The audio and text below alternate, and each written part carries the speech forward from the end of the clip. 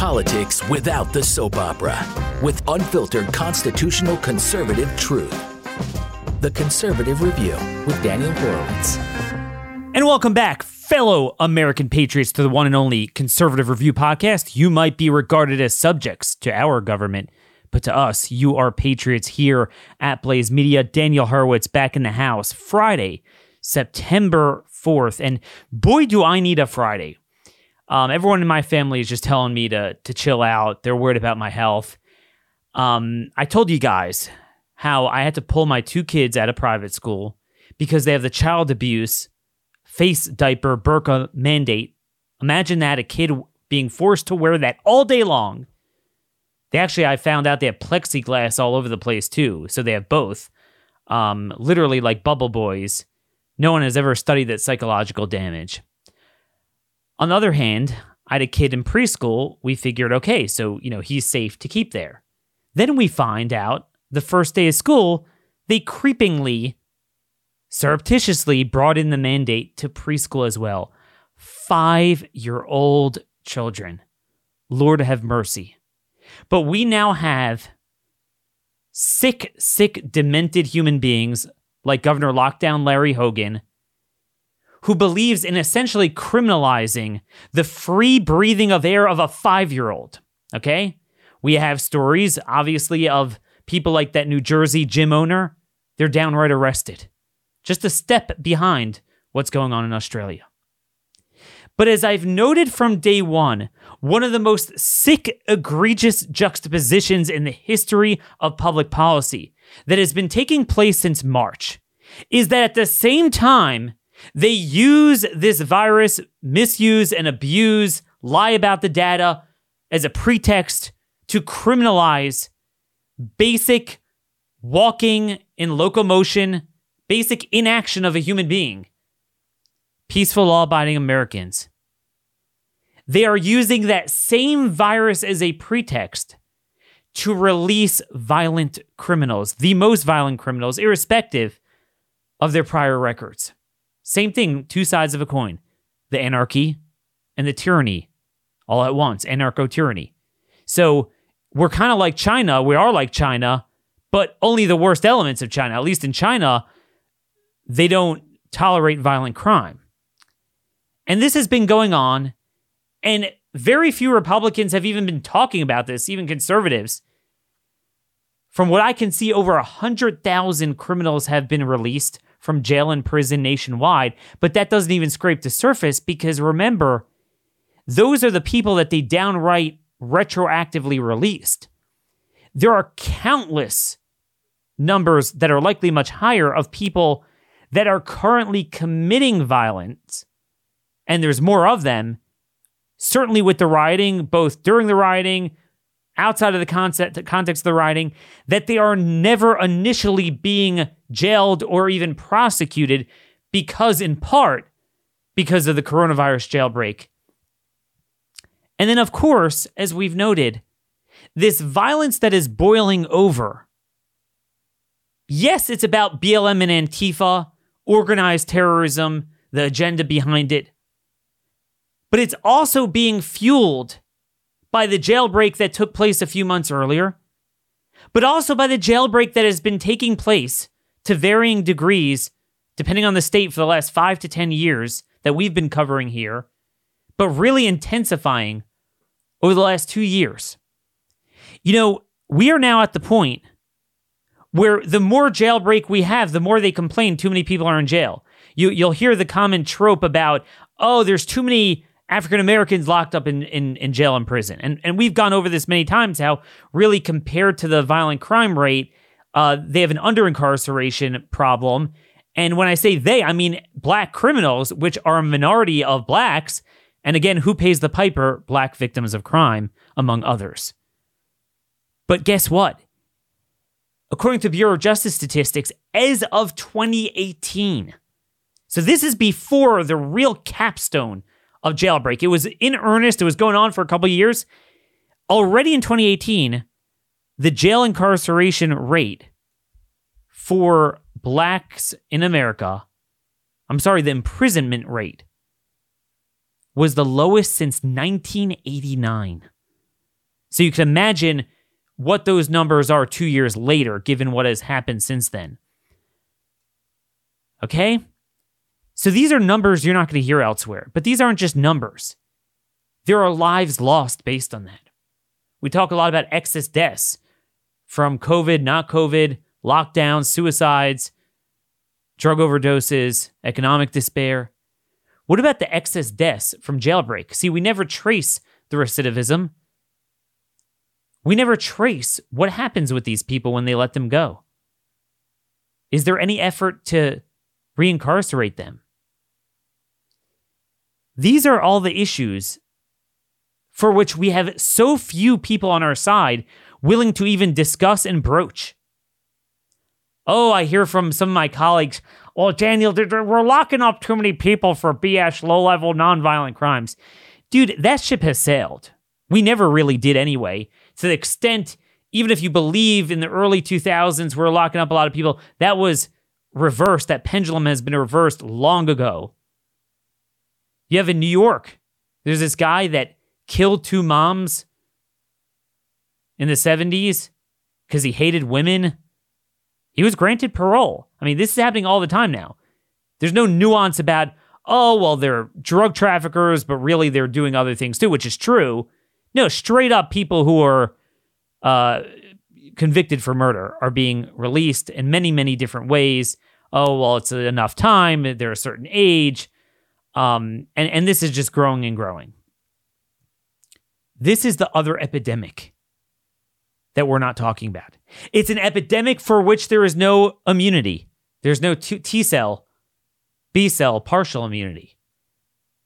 For most Americans, depending on where you live, you're more likely to be assaulted or killed by someone jailbreaked than die from coronavirus. And again, the sick, twisted irony is more of them are being released precisely because of the virus. It's all in the science. Well, with us today is a friend of mine, one of the few people that actually digs deep on policy, that is not weakened by this crisis of intellect and crisis of morality in this broken movement, that is actually the same man he was when he started in public policy, committed to what he does, without changing with the times. I call it trans-conservatism.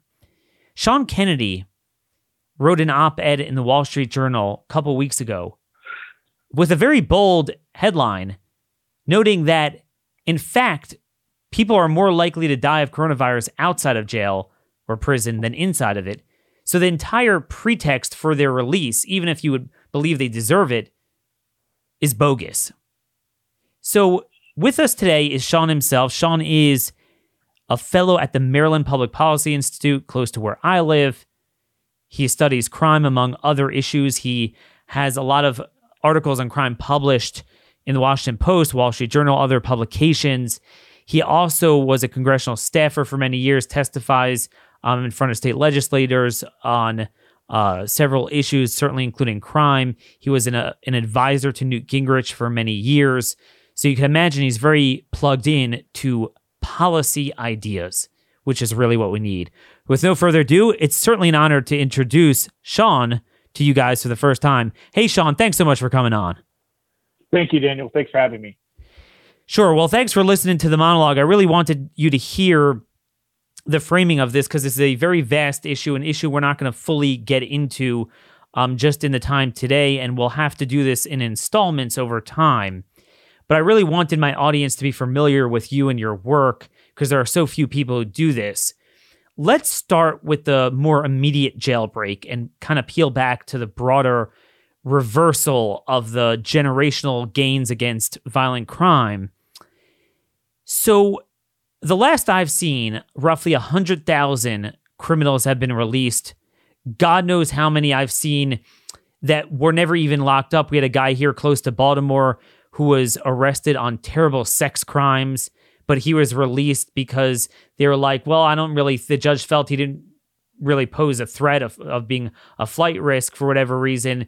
And given coronavirus, he wasn't even locked up initially. Other people aren't even being charged with crimes if they feel it's so-called low level. You're saying that this is a major threat to the country, and the entire premise that somehow they have a higher death rate in prison is not even true. Could you unpack the coronavirus jailbreak issue and where things stand, where they're headed? Well, thank you, Daniel. The way to think about this is who is asking for the freedom of these individuals? The answer is many of these criminal justice reform groups, including the ACLU, which has been the tip of the spear, filing lawsuit after lawsuit against state prisons, the federal government, even ICE detention centers to compel the release based on no data at all other than their claim that it'll spread like wildfire in prisons. And what the ACLU and a number of these other groups did, and this is back in 2015 with grants from a lot of these left-wing organizations, including Open Society, was they announced their plan to effect a 50% reduction in total prison population. And, you know, as Rahm Emanuel famously said, never let a good crisis go to waste. They jumped on this opportunity as early as March before a single lockdown came in. The ACLU sent out press releases and started filing lawsuits compelling the release of individuals. Today, we think there's 100,000 people, as you said, who have been actively released. They were in custody and then freed under the pretext of this. But for example, in California, they issued what's called a zero bail edict, which with the exception of a few limited violent crimes, and we'll talk about what violent crimes consist of under the legal definition versus what the public's understanding of violent is, you cannot be incarcerated or even arrested in California. You are instead cited. There's a number of really egregious incidents. One was the parolee under a felony assault with a deadly weapon, which means he shot someone.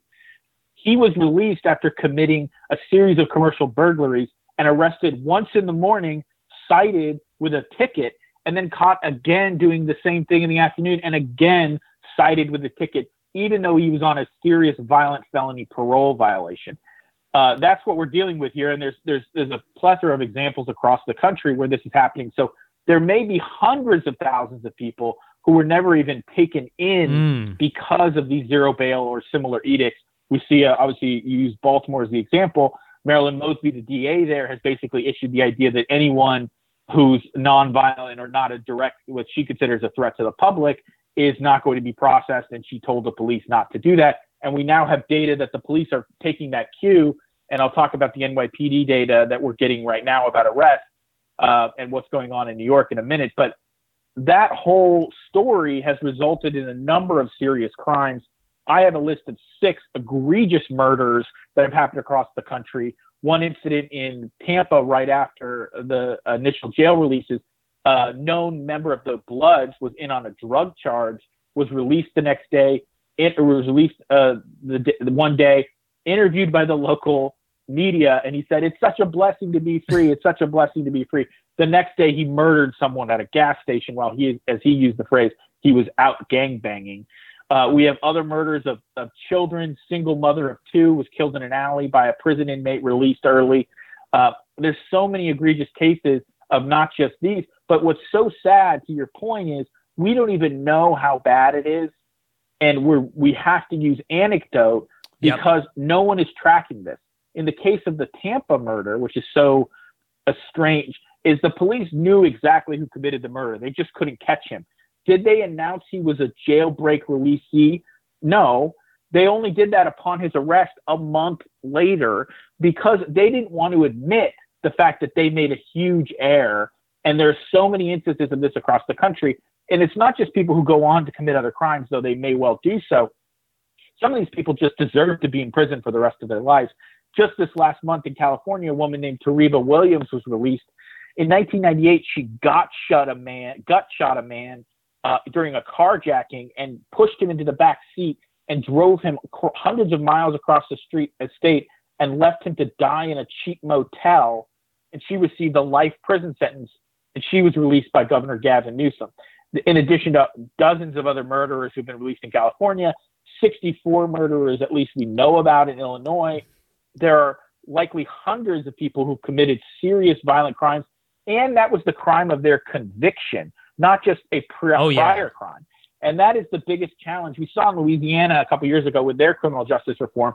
They were releasing people who had been convicted immediately of drug offenses or other nonviolent crimes, but In fact, they had priors that were violent, and then they went on to commit violent offenses, and people were like, no, these were not low-risk, non-violent criminals. And it's like, you didn't bother to look that he committed an armed robbery prior to his drug charge, let alone the fact that a number of these individuals have been either accused in serious violent crimes or convicted in a different jurisdiction.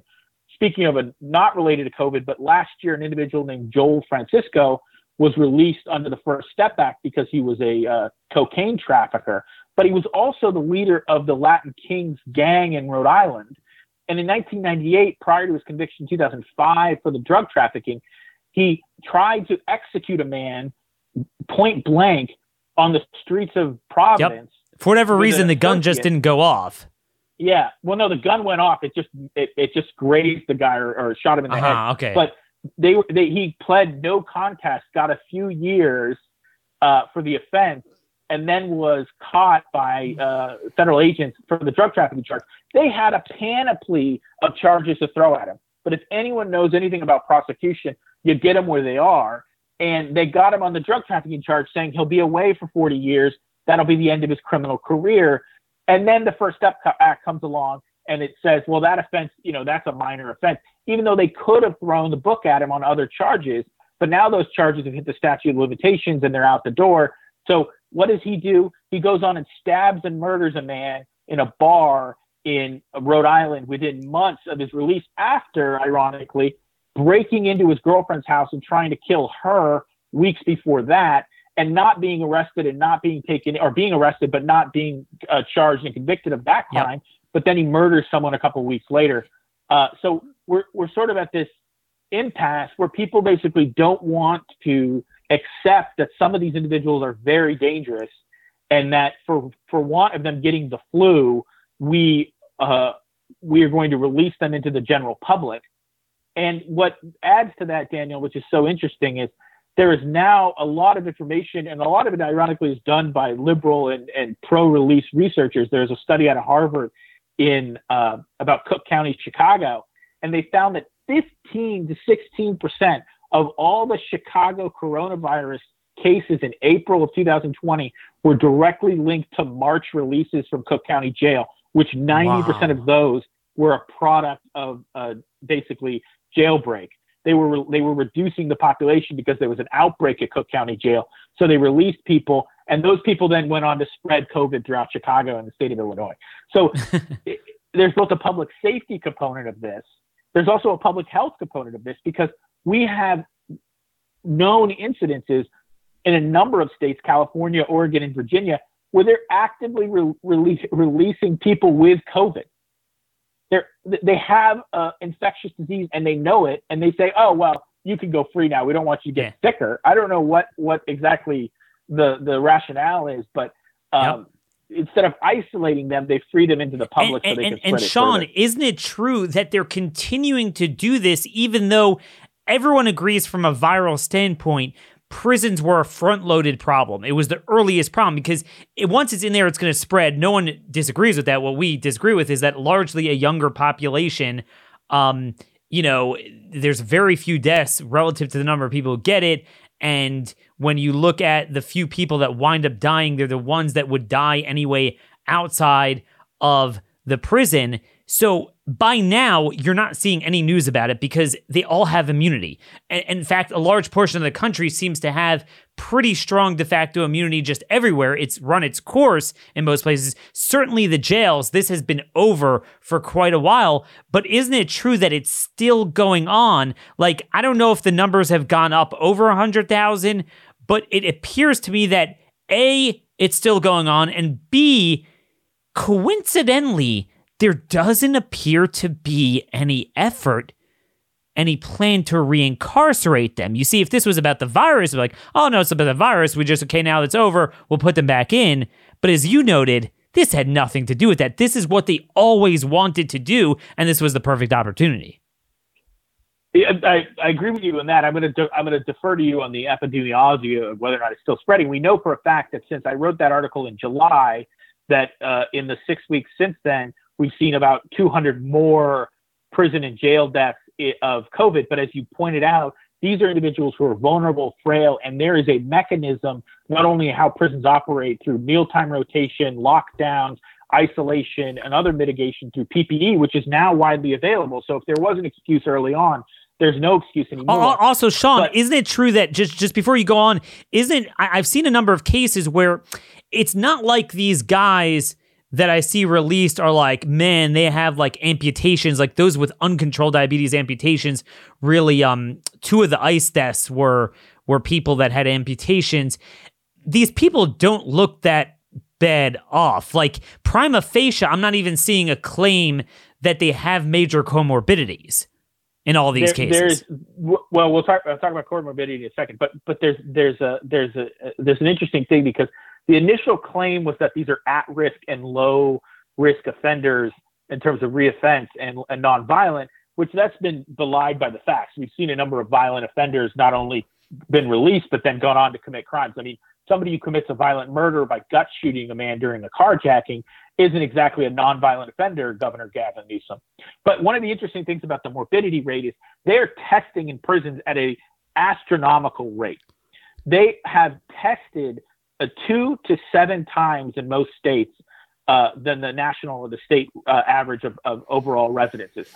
And the result of that, and this is what's interesting, is the number of positive cases in the prison population that result in death is 1/4 of the number of positive cases that result in death in the general population. It's 0.74% versus 3.5% of people who are positive for COVID in the general population eventually die of COVID or listed as death of COVID. So we're dealing with that. The other thing that we just saw a study come out the other day that CNN's covering, and I actually just testified before this group called the Council of Criminal Justice that's doing a commission on COVID, is they adjusted for age, sex, and race and said, oh, look, it's double the rate of the national average when you adjust for age, sex, and race, because, of course, it's a younger population, a healthier population on average, and all these other things. But if you are in prison, especially for a long sentence like murder or a serious drug trafficking offense, you're both older, and because of your previous criminal lifestyle, you likely have serious comorbidities and pre-existing conditions that they aren't accounting for. The diabetes rate is twice the age-adjusted and race-adjusted average for prisoners than it is for the general population. So take a 65-year-old African-American man and say, what's the odds he has diabetes? It's X. What's the odds a prisoner of the same profile has diabetes? It's twice X. But they don't adjust for that, and they say, oh, well, they're dying at this rate. Well, they also smoke at significantly higher rates. They have drug abuse problems. They have hypertension. They have all these things. They don't live healthy lifestyles before they get into prison. And then you expect to act like they're comparable to a triathlete. Especially the people. One of the hot spots where a lot of people died and it made a lot of news was in San Quentin prison. Well, San Quentin has a death row, and 8 out of 9 of the deaths that happened in San Quentin in a matter of 2 weeks were on death row. Well, California hasn't executed a person since the year 2000. So every single one of those people has been in there for at least 20 years, and therefore they're pretty old and likely sick. And so them passing away, tragic or not that they're individuals slated to die, according to the people of California, they passed away, but they were sick and old. Like you were saying, the likelihood that they were going to die on the outside if they had caught COVID were just the same. But on a compassionate and believe level, me, to get on death row in California, I mean, dude, like that takes talent. So, I'm not going to shed tears. One of the individuals who caught COVID who did not die was Scott Peterson, who killed his pregnant wife and dumped her in Berkeley Bay. So because he's younger, the kind of people that are, he's younger and he survived. He's his mid-50s or whatnot.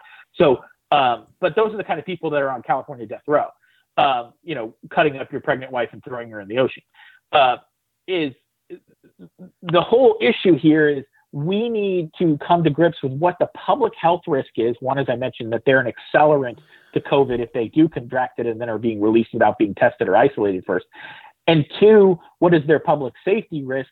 And the one thing I'll say about the public safety risk is people point out, especially the ACLU responded to my op-ed saying the early evidence doesn't suggest this. Early evidence, there's very little evidence outside of anecdote because no one's tracking this, because no one wants to, just like that sheriff in Tampa, be embarrassed by the fact that Yep. their Yep. releasee, their charge, goes on to commit a violent and terrible act.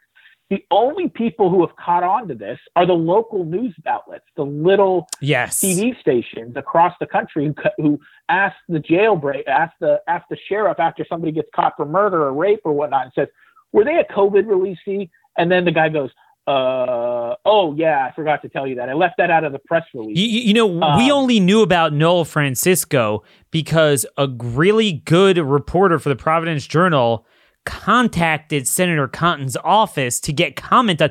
Senator Cotton didn't know about it, that he was a first step jailbreak guy, and it was just because of a local report. That's all we have, or local news. The national media will never pick it up.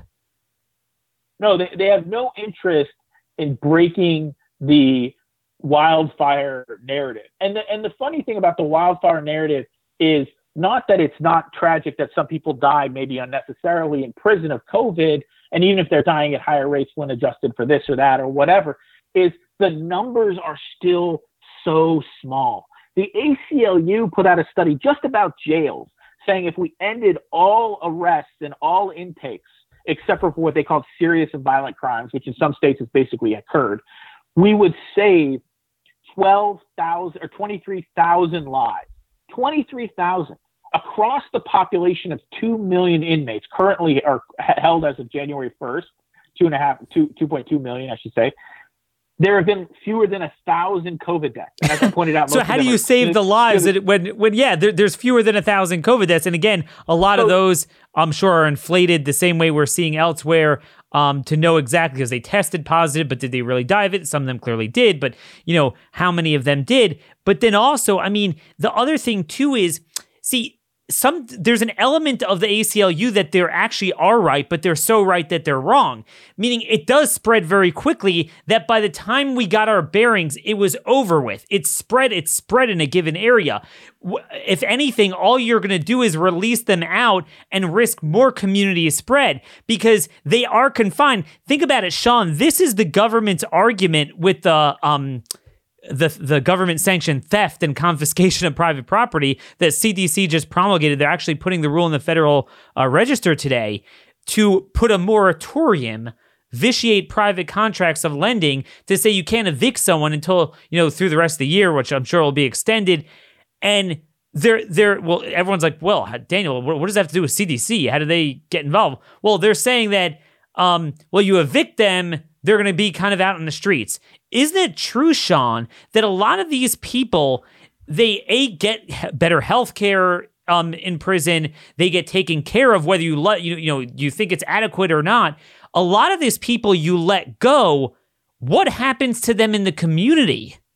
Right? That's the compassionate argument that we also need to make, is that these individuals are cared for. There's NIH study after NIH study, not only showing the pre-existing conditions that we know are disproportionate for inmates coming in, but the huge health benefit of coming into prison. Not only do they get regular medical care, regardless of the argument that it's not as good as, gold-plated, healthcare, they're getting it on a regular basis. They're being checked. If they have diabetes, they're getting their diabetes meds. They're getting this, that other thing. They're getting this is the thing. NIH points this out. They're getting 3 square meals a day, and they use this funny phrase to say reduced access to cigarettes, alcohol, and drugs. Obviously, because they're still getting into a lot of prisons, but they're right on that. If you're a chain smoker, a heavy drinker, and a drug addict, and you go to prison, you can't get that on a regular basis easily. So your health is going to improve, and these individuals, especially with pre-existing conditions, are seriously harming their health on the outside. And one of the things we also saw, which is so fascinating, and again, it's not being talked about, is when they release these people, none of the normal and often inadequate reentry programs were even open. So in Baltimore, for example, most of the jobs programs, the Medicaid clinics, the substance abuse clinics were all closed, including the parole and probation offices, which I should point out the ACLU claimed we should suspend check-ins, and by default, they did suspend all drug testing and in-person checking. And if you don't have access, which of course is self-reported, to the ability to do a virtual check-in, we'll suspend those as well. So parole and probation just shut down. GPS monitors, who's monitoring the monitors? and all that stuff goes on. Then these individuals will get released without any plan. In Oakland, California, a city councilman said that none of these people had a plan. A California criminal justice reform advocate group said that 75% had nothing given to them on the way out. And we saw instances where diabetics were given no medicine. Other people were given no food, no place to live. So these people were sent out. So in Los Angeles, back to the community spread point, these people ended up in homeless camps. What did the COVID positive prisoner do in the homeless camp? He spread it across the homeless camp and 8 people died, all traced back to him because he was in the homeless camp because he had nowhere to go. Because prison is the ultimate quarantine. I mean, whether you like it or not, and you're like, well, what about within the prison? But generally speaking, that ship sails by the time you detect it, because the RO ratio, by the time you catch it, that it's evident, it's actually usually on the decline. I mean, we're seeing this just at a macro level. I'll give you a scientific positive story about this. So we talked about Cook County earlier being an accelerant. It got bad in Cook County. They released about 1,500 prisoners over a month period, I should say, from the prison, where it went from 1,500 to 4,200 or 5,700 total inmates in the Cook County jail. And they stopped taking intakes, or mostly taking intakes, to 4,200. The sheriff there, knowing the outbreak was bad, implemented extremely strict standards, testing everyone coming in, immediately isolating positive cases, massive use of PPE, lockdowns, meal rotation, et cetera, et cetera. This is shocking and amazing. The CDC studied what he did. And as a result, even though now the Cook County Cook County jail population is back to its pre-COVID levels, it's about 5,700 people are currently incarcerated at Cook County jail. Their COVID rate is lower than Chicagoland. It is lower than Cook County. They so effectively solved the problem that now you are definitely safer in Cook County jail than you are walking the streets of Chicago. This is why I tell people you have to understand politics in order to understand policy, and then vice versa. See, you come here, if you just start off the debate, it sounds kind of intuitive, it spreads quickly in jail. But if you knew what these guys have been doing for a generation, and certainly very active the last few years, this is what they always wanted. It has nothing to do with even their well-being. Like you said, you would make sure they had medicine, places to go, and they clearly don't. They want the jails and prisons shut and reduced at all costs. I mean, that is what they want. And I think that ties into just the broader problem that you and I have been combating the last number of years, even before the COVID jailbreak, before the rioting. And that is, they've basically made a premise. Too many people in prison. I've had enough of it. Numbers need to be reduced. It's not a matter of, let's look case by case. Hey, some people aren't in jail that really do belong there. Maybe if there are people that you think don't belong, let's talk about it. No, it's just this arbitrary thing. And now we see that this whole thing was built on a lie. I feel that I have been pathetic the last 5 years. My articles have been muted. Now you might think, well, what do you mean by that? I've been really aggressive. No, I haven't been aggressive enough. I've been so busy combating the argument that we have an over-incarceration problem and kind of being nuanced, that this drug thing, that drug thing, here's what else they do. The more I study this, so again, I was focused a lot on the last number of years demonstrating how a lot of the people that we arrest for drugs, they're really largely not low-level people. They're big-time traffickers. They're usually gang members like Latin Kings, often MS-13, and they're often doing other things, which is why you lock them up. Crime goes down, as Reagan said, as we saw from the experience of the ensuing 2 decades. But now the more I study this at an individual case level, right? I look at all these heinous cases we see. New York Post has done a good good job chronicling them. And you see an egregious story, whether it's someone punching a 90-year-old woman, whether it's someone trying to rape someone in broad daylight. And every single time you see it's someone with 15, in one case is over 100 arrests. You see that they're known quantities. You see that even for straight up murder, rape, robbery, or just like a massive long career history, they barely get time. They don't serve time pre-trial or little time. Even the places where they didn't abolish bail, it's very low. They get out. Even if this is multiple times, even if they've had murder charges, they've had outstanding warrants and parole violations, gun felonies. I'm seeing, in all honesty, this is even worse than I thought it was. And my thought is this. So you have this, there was this study from November 2012, I'm sure you're familiar with, that 1% of the population accounts for 63% of all violent crime convictions. And basically what comes out is that if we had a real 3 strikes and you're out law, a real third conviction, you're gone, you would essentially be able to prevent like 50% of all violent crime in America. We're seeing that even with the rioters. You'd think, well, maybe rioting is more nuanced. It's, they get roped into Antifa, BLM. It's kind of the, young idealistic people maybe. But you look into almost all the ones we're seeing doing the murder and the beatings and the arson, they're known career criminals that have been released, that haven't been deterred. Isn't this the 800-pound gorilla in the room? I mean, what we're dealing with right now is there is 3 functions, or 4 functions, I should say, of incarceration or of prison sentences. The first is punishment.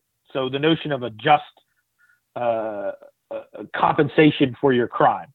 The next is rehabilitation. And so that's the notion that we can improve the lives of these individuals. So when they do come out after their punishment, they're better. The last 2, which are where you're going, and I think you're right to talk about, are incapacitation, which is the notion that you often, and we have some research to suggest this, but again, that doesn't necessarily negate punishment or the need for reform, is to take someone out in the prime of their criminal career and put them behind bars is to save lives or at least mitigate other crimes that they would otherwise commit if not freed. And the fourth is an important one, and this is something that Attorney General Sessions talks about and others do very effectively, and that is deterrence. And the point is not to deter the individual who is actively committing a crime. It is somebody coming up in the criminal world or even tempted to think about the criminal world to say, wait a second, Joe Johns committed that robbery. He went away for 30 years. He ain't coming back. I'm not going to do that because I believe that the police, the prosecutors, the judges, and the parole board are going to do the same thing to me. And that predictability of consequence creates a deterrent that is very powerful to somebody who says, oh, I was breaking windows, I was doing this, I was joking around, I got to, I'm not going to step this up. It's like they use the phrase, the gateway drug of marijuana, and I can discuss, whatever, drug legalization, whatever. But it's not the gateway to drugs. It's the gateway to serious crime. When there are no consequences, then people are incentivized to continue their behavior. There was an incident here in Washington, D.C. in my neighborhood that I thought was very telling. A bunch of teens, all of whom were above the age of 16, as far as I could tell, maybe they were 15, started jumping on people's cars and breaking windows and things like that. And a woman came out and said, get off the car, get off the car. It was her neighbor's car. And the kid then said, F you, threatened her and said, call the police. I dare you. They ain't going to do blank. The point being was he knew there were no consequences for his behavior. That same kid and his compatriots went on a high-speed chase, or sort of, the cops can't really chase anyone, but eventually crashed his car that they later stole in front of a police substation, and then they were arrested. The police knew about the incident. They had chased the guy, but they weren't allowed to continue the pursuit because of the DC no pursuit laws. And then the guy eventually crashes the car, but crashes into a parked cruiser in front of a police substation, and then they can arrest him. That is exactly That's the story. No, I mean, that they believe. That's the lack of this is the thing. Like, you and I have talked about this before.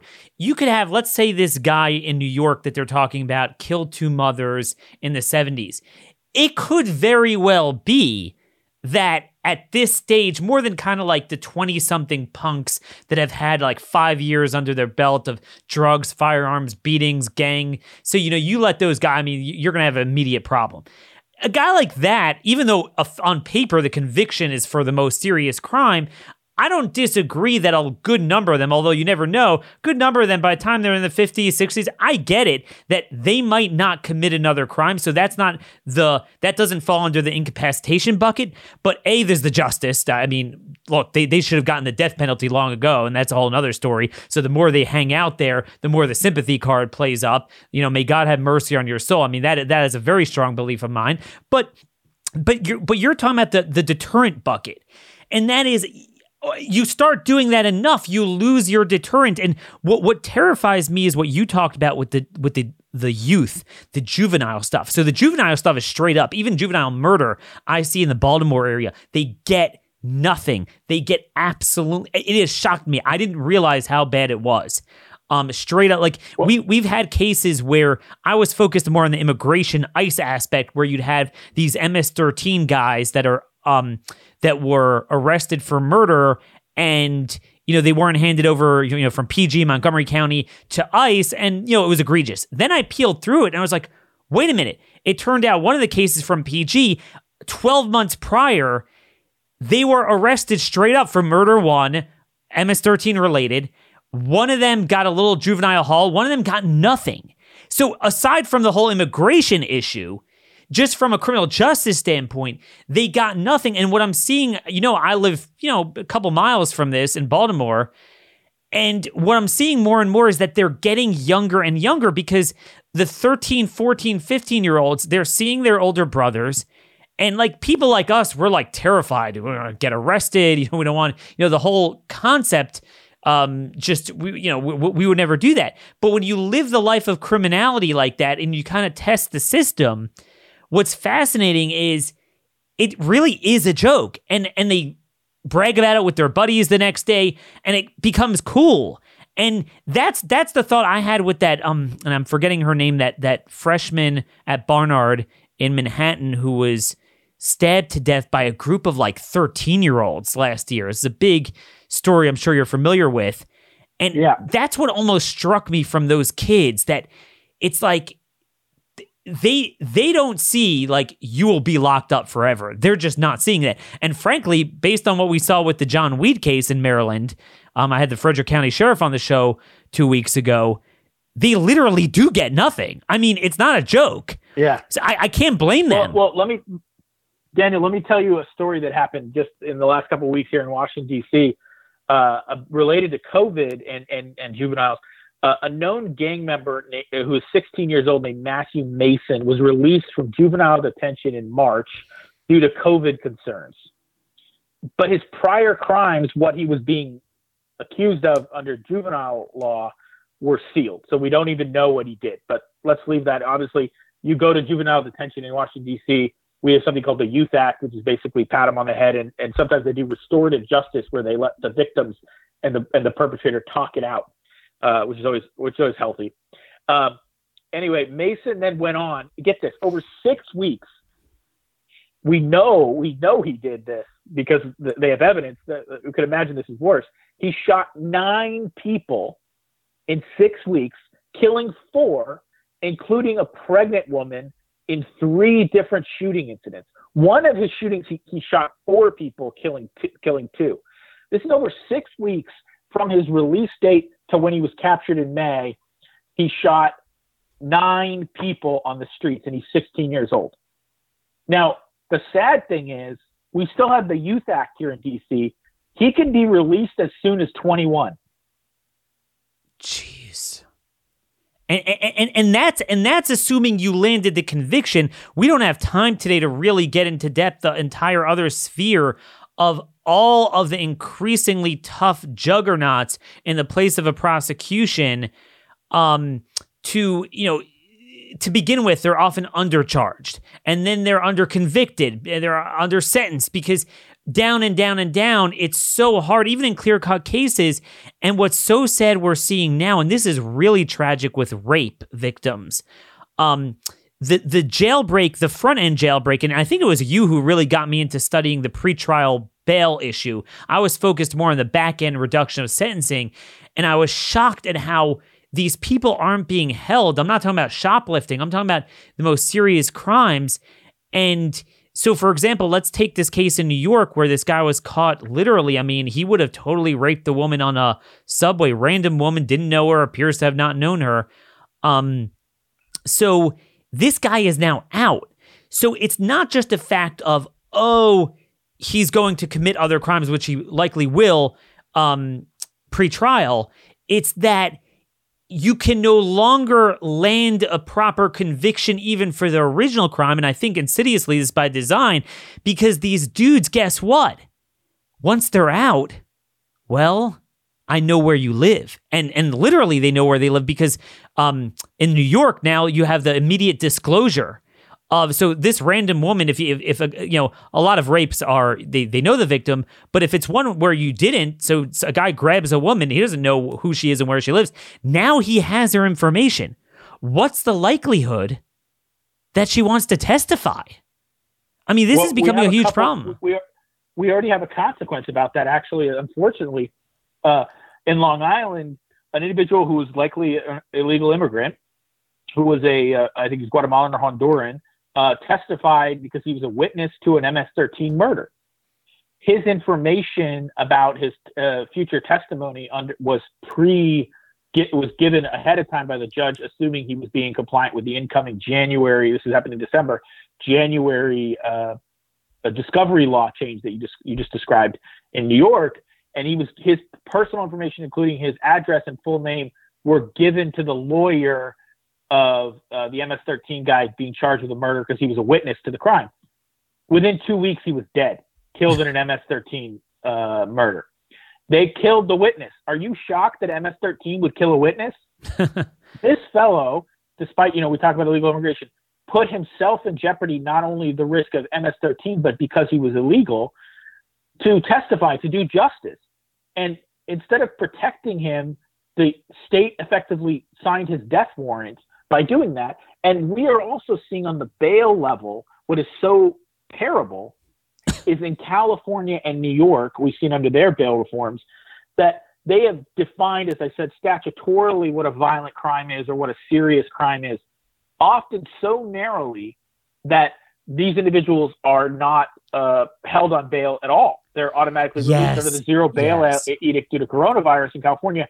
Weapons offenses and raping via a drugging, like dropping a roofie in a girl's drink and raping her, is not considered a violent crime. You're free. Sean, I have been shocked the more I study this, because I study this a lot from the legal immigration standpoint, and I would come across these cases with a lot of these sexual assaults and rapes.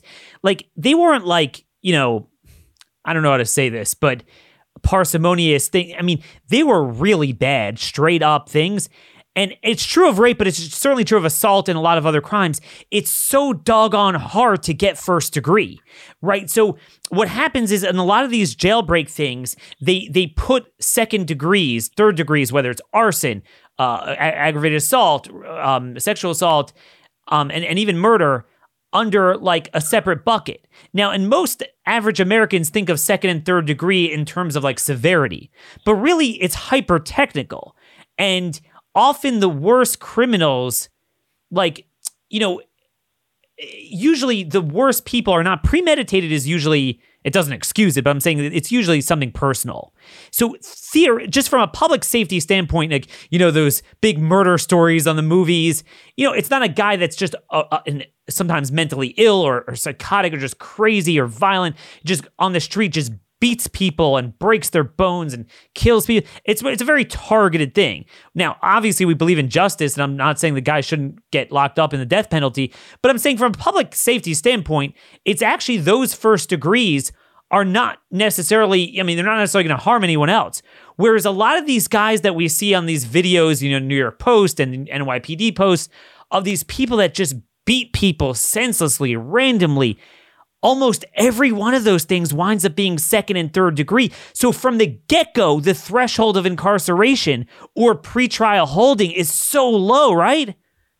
Well, it not only is that, you're talking about the difference between often a spontaneous attack or a victim of opportunity versus a premeditated or planned attack. Yeah. So somebody like this individual in the subway who raped the woman or tried to rape the woman on the subway track was clearly a case of a victim of opportunity. But what's fascinating that's even worse than the idea of downgrading the charges, which basically allow the bail, is the statutory rule is you have to be able to prove the charge effectively on the on case right away when you charge them. So what prosecutors often have to do just by default is charge someone with a lesser offense to take them off the street. So for example, I suspect you in a murder, but I don't got the goods on you because I have to do the ballistics and everything else, but I definitely caught you with an illegal gun.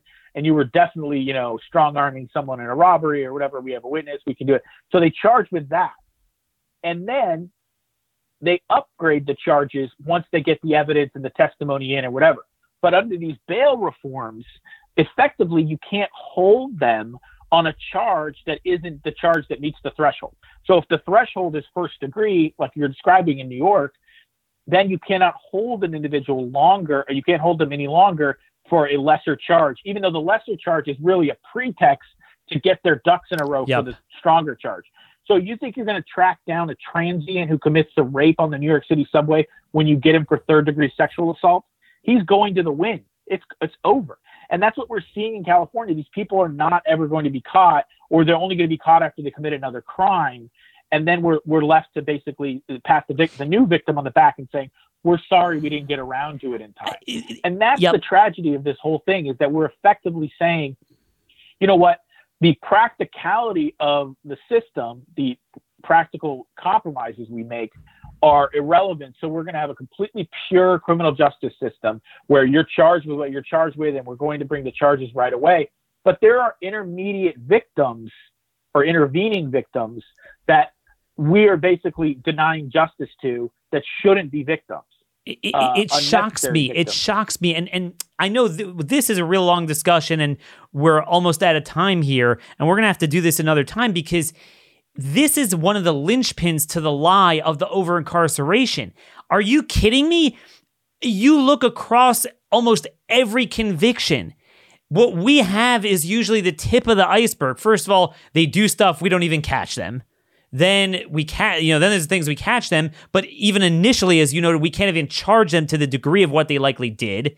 And then it just goes downhill and downhill from there, and increasingly so, with all of the holes being poked in the system, both administratively, in the court system, at a federal, even the Supreme Court every year pokes holes in the ability to land convictions in numerous ways. We lose cases, and including conservative justices as well. And this goes on, and it's like, for every one case you could find that you're like, I think the guy got a little bit too much, there's like 10,000 the other way. It's not the exception, it's the rule. I was shocked. If you look at BJS's data, Bureau of Justice Statistics, for average or median time served for serious offenses, this is as of 2016. I would love to know what it is today. People going into the system now. These are people being released in 2016, so they're going into the system largely before the real jailbreak velocity began. The median time served is 4.2 years for rape. I was floored, because I see cases where it's 9 months, a year, and I don't mean like kind of, murky cases. I mean like real hardcore. I just don't get it. Well, Daniel, let me tell you something to loop this back to the sentencing thing that we talked about First Step Back earlier. I wrote a memo that drew the ire of the Jared Kushner folks in the White House that I circulated, and in the memo, I referred to something in the First Step Back, which people don't understand. And it's a little complicated, but I call it the Brock Turner exception. Brock Turner was the individual who raped a woman at Stanford a couple of years ago, and they ended up recalling the judge, and it was a huge outrage because he got 6 months in prison. In the First Step Act, in order to be considered a repeat offender and therefore eligible for mandatory minimums under the law, you have to be convicted under the old standard. You had to be convicted of a crime that would incur a 1 year sentence imprisonment. Convicted of a crime that could incur 1 year. So if you committed a crime and got 11 and a half months, you still committed a crime that was eligible for 5 years, and therefore you qualify. They changed it to having served 1 year and a day. Brock Turner got 6 months for a crime that could take up to 15 years, second-degree rape, and ended up serving a month. Brock Turner goes before a federal trial tomorrow as a convicted rapist in the state of California. He has no priors under federal law, and therefore is not considered a repeat offender. And this is how jailbreak begets jailbreak. I call it the velocity of leniency, because it creates a momentum, kind of the reverse momentum of what we did in the 90s. And that's what we're doing now. So the less time you serve, the less time you serve. I mean, and then the expungements and all that stuff. And it feeds on itself. And what's sick is this stuff is by definition designed for the very people they're not talking about. They always talk about, what's the trope, Sean? You know it. First time, non-violent, low level. By definition, we're talking about high level, violent, repeat offenders. And yet it is so hard to get them to serve a meaningful amount of time. And what shocks me, this whole Me Too movement and everything, where it kind of goes into just like criminalizing men just for existing in its most extreme agenda driven cases. And you have like rapes that are just like destroy a person. My view sometimes is you get the death penalty, but certainly life in prison. And they don't get whatever, more than a few years. Or, and like you said, there are times where they get off. And again, it's that in particular is a very hard crime to prove and requires a lot of pain from the victim to really go through a trial. And the rape conviction rate is shocking. I'll leave you with a scary statistic about rape, and this actually significantly predates Me Too. So Me Too is not the explainer. Since California started instituting its criminal justice reform, it came in through a Supreme Court decision about overcrowding, and then became a law called AB 109 in California. And then they've subsequently done a couple more where they've reduced both the total jail population and reduced offenses and sentencing rules. This is shocking. In 2009, there were about 7,000 rapes in this whole state of California. And this is not including the unadjusted or adjusted rapes. These are apples to apples rapes. Wait. To be careful. So I just want to, our audience is not aware of this. So just in general, the FBI has updated its definition of rape. So you're going to notice across the board over the last few years is a massive increase. You can't really use those numbers. But what you're talking about are California state numbers. Legacy rape. The old rape definition is still being collected by the state of California on both terms. So anyway, for both cases, for the old rape definition, the standard rape definition, and these are what most people would consider traditional rapes. They're not, it's not man on man or anything like that, or oral or anything like that. These are vaginal rapes. There were 7,000 roughly in California in 2009. In 2018, 10 years later, there were 15,000. That's a more than 110% increase. No one is talking about that, and they increased year on year, and that significantly predated Me Too. And no one is talking about that. What is so scary is very, very few of those reported rapes, and those are people who report rapes. Most rapes are never reported, as you talked about, victim shame and all these other things. Yeah, by definition, we know about them. Yeah. The fact, it may be double, triple. Some people say it's 6 times as high, according to some estimates on the victimization rates, but even if that's the case, we see this huge increase in reported rapes, and there is no feminist organization asking questions why. Why is it so high? It's barely. It doesn't even make it in the news. It's right there in the Attorney General's crime report annually, and nobody notices it. That California is significant. Just California just California has contributed to 25 to 35% of all the increase in rapes over the last 10 years.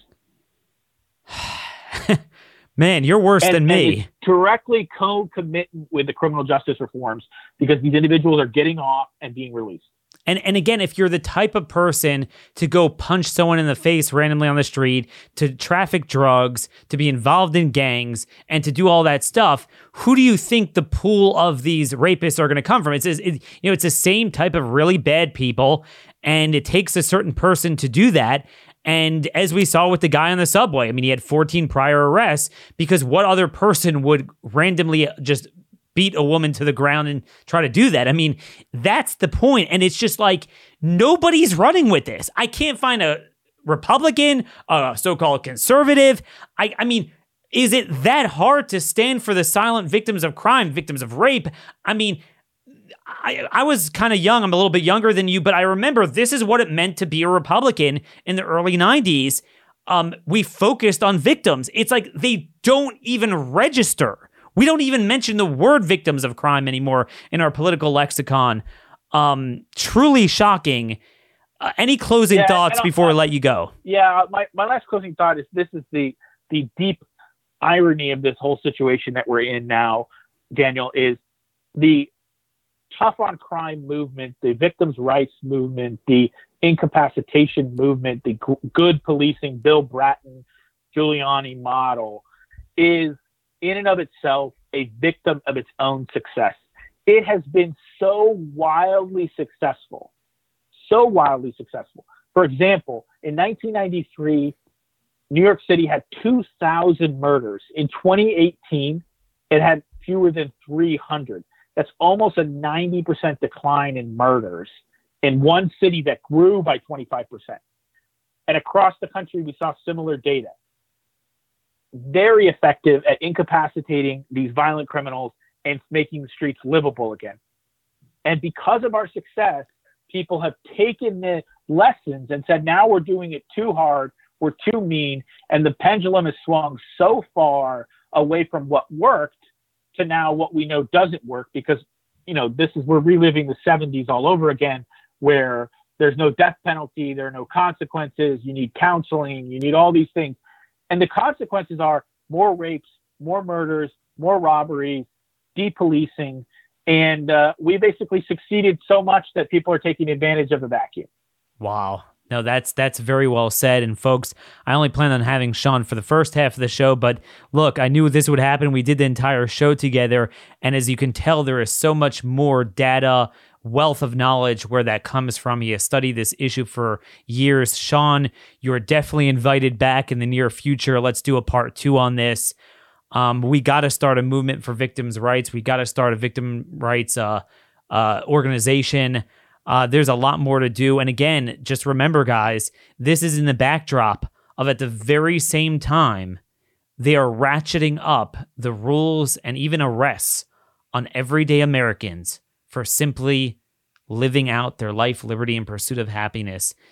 China on the one hand, Afghanistan on the other hand, this is the society we're going to become if we don't stand up and create a new movement. Till next week, we'll be off Monday. Not of my choice, by the way, but this is what we do at Blaze Media. We should celebrate Constitution Day instead of Labor Day. Till next Tuesday, have a terrific weekend. God bless you all.